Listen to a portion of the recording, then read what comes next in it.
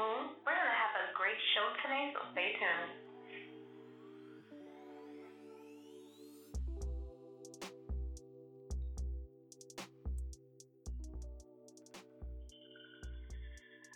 I'm back. This is the Urban Beatnik, and I'm your host, Ish Moon. And today, this is more of an introduction of the show. I want to talk about a little bit of who I am and what we're going to be centered around. So, I am studying currently psychology.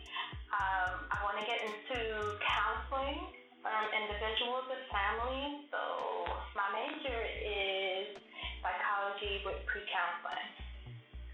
I started off wanting to do social work, but I eventually changed my major to psychology because I think it would be a better fit for me. And I love listening and I love talking.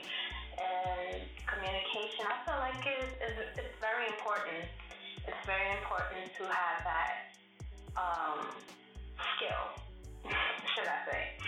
So I want to mention that I do want this to be from a B1 perspective, meaning Black first. I believe that it's important to study the social behavior of the Black community and try to come up with solutions for the issues that we face on a regular. So I would like and hope that this show will tap into that. So I'm also studying computer sciences. I'm very interested in computers, and especially in the direction where technology is going today. I don't have much background on computer sciences, but I am intrigued, and I'm hoping to discover that as well. Also, YouTube. I want to mention that I'm hoping that we can do some things on YouTube to stimulate some conversation. So if you are not in YouTube, try to get an account there, and I can let us know when we go and upload some things, and we can have conversations about the show and share certain topics that I cover. I do want to say that I want this show to be open to all sexualities and genders. Doesn't matter if you are gay, straight, whatever you are, I want you here. I'd like to mention for myself that I am pansexual and I'm polyamorous. I will be having more discussions about those things for those who don't understand those lifestyles and who are interested in knowing and always wanted to know. I'll be glad to dip into that, but that's going to be a little bit later though. So I do want to mention that I also want to try some fun activities. I think, learning things can also be fun. So I was thinking maybe I can come up with a few things that you can do in your own personal time and just kind of reflect on the person that you are and what you want to discover about yourself. And so that's it for now. I guess some other things I can get into later. And I will be talking to you guys again. Peace. Oh, I almost forgot.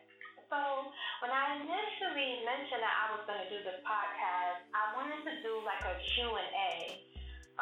It's so many questions that people have now and then that they want to be answered, and I was going to try to get my input as much as possible. So I do, for starters, have 3 questions here that were asked on the page, and I kind of want to answer it for my dear friends. So one question was, why is it so hard for a man to commit to one person? I want to say that I think men have a hard time defining themselves. They have certain traits and personalities that they're looking for as when they're dating. So one thing is that I noticed that they're looking for a woman who is reliable. Someone who's trustworthy, who they can depend on. trust is everything to them, so they definitely need someone that they can depend on, a ride or die person. They're also looking for a woman who's respectful, a woman who knows how to respect herself in public and in a relationship. Those things are important to them because their self-image to them is everything, whatever that might be. Also, supportive. People are looking for individuals who will support them. And again, these are traits that both men and women look for when they're looking for a person who they're pursuing. So that's an important quality. And also someone who's supportive of their needs, supportive of their dreams and their wants and their needs. Another quality man looks for is someone who's relatable, like a best friend. Someone who's an active listener, and someone who can communicate well. You don't want to be in a relationship where a person is so combative with their ideas that they're not able to listen, they're not able to understand you as a person, and someone who just feels so strongly about who they are that they'll try to overbear you with their personality. So those things are important to both men and women. I think if that's the struggle for that person to commit to you, you might not be able or effective in those areas, and you might want to look within those situations and have that conversation with that person to see where you fit. Okay, so moving to number 2.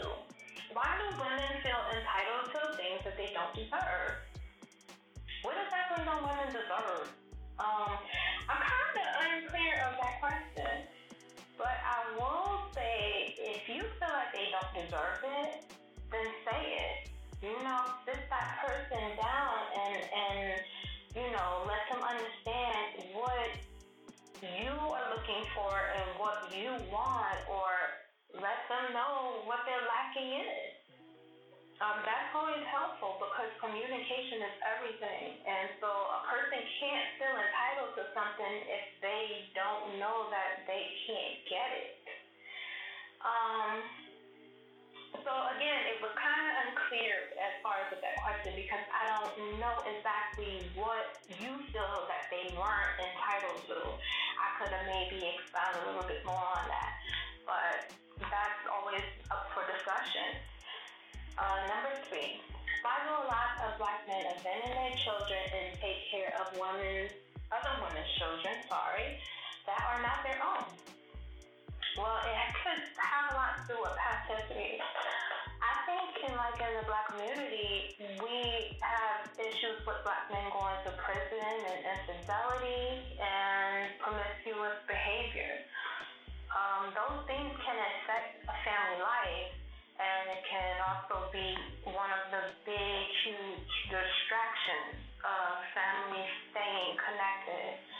So when we look at those things on an individual basis, we know that there's a large amount of black men who fit those issues like a glove, unfortunately.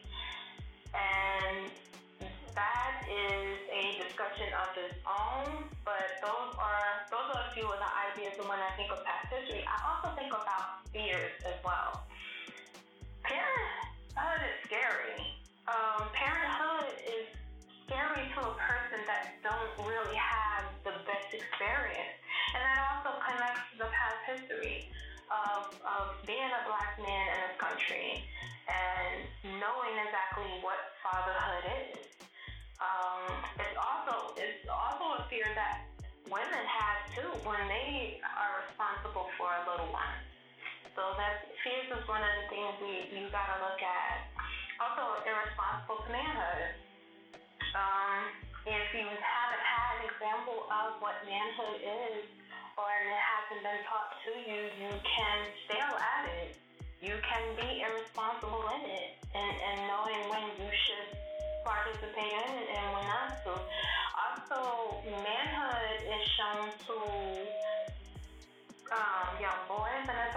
sons to daughters. So if they don't know how to do that or haven't had that experience, then that could be an issue. Also, constricted marriage and relationships. So what I mean by constricted, I mean when you're in a marriage, you have responsibility. So if this person had a child outside of the marriage, or this person had a relationship outside of the marriage, as far as having a kid out of the marriage, that could be an issue too. There's responsibilities in a marriage, and also marriage is something that's in front of them. So if the other spouse is feeling like they can't have that kind of connection to any children outside of that relationship, then that's going to have that effect. And it sounds like that's what's going on, since the add-on was taking care of other women's children that's not theirs. And that happens a lot too. And sometimes when men are put in that position, they don't know exactly how to balance that major out, or even put their foot down and say, well, I have to take care of my other children as well. So without risking so much. So that could also be a reason. No focus and lack thereof. There's just some people who just don't have focus. There is some people, again, that don't know how to find that balance.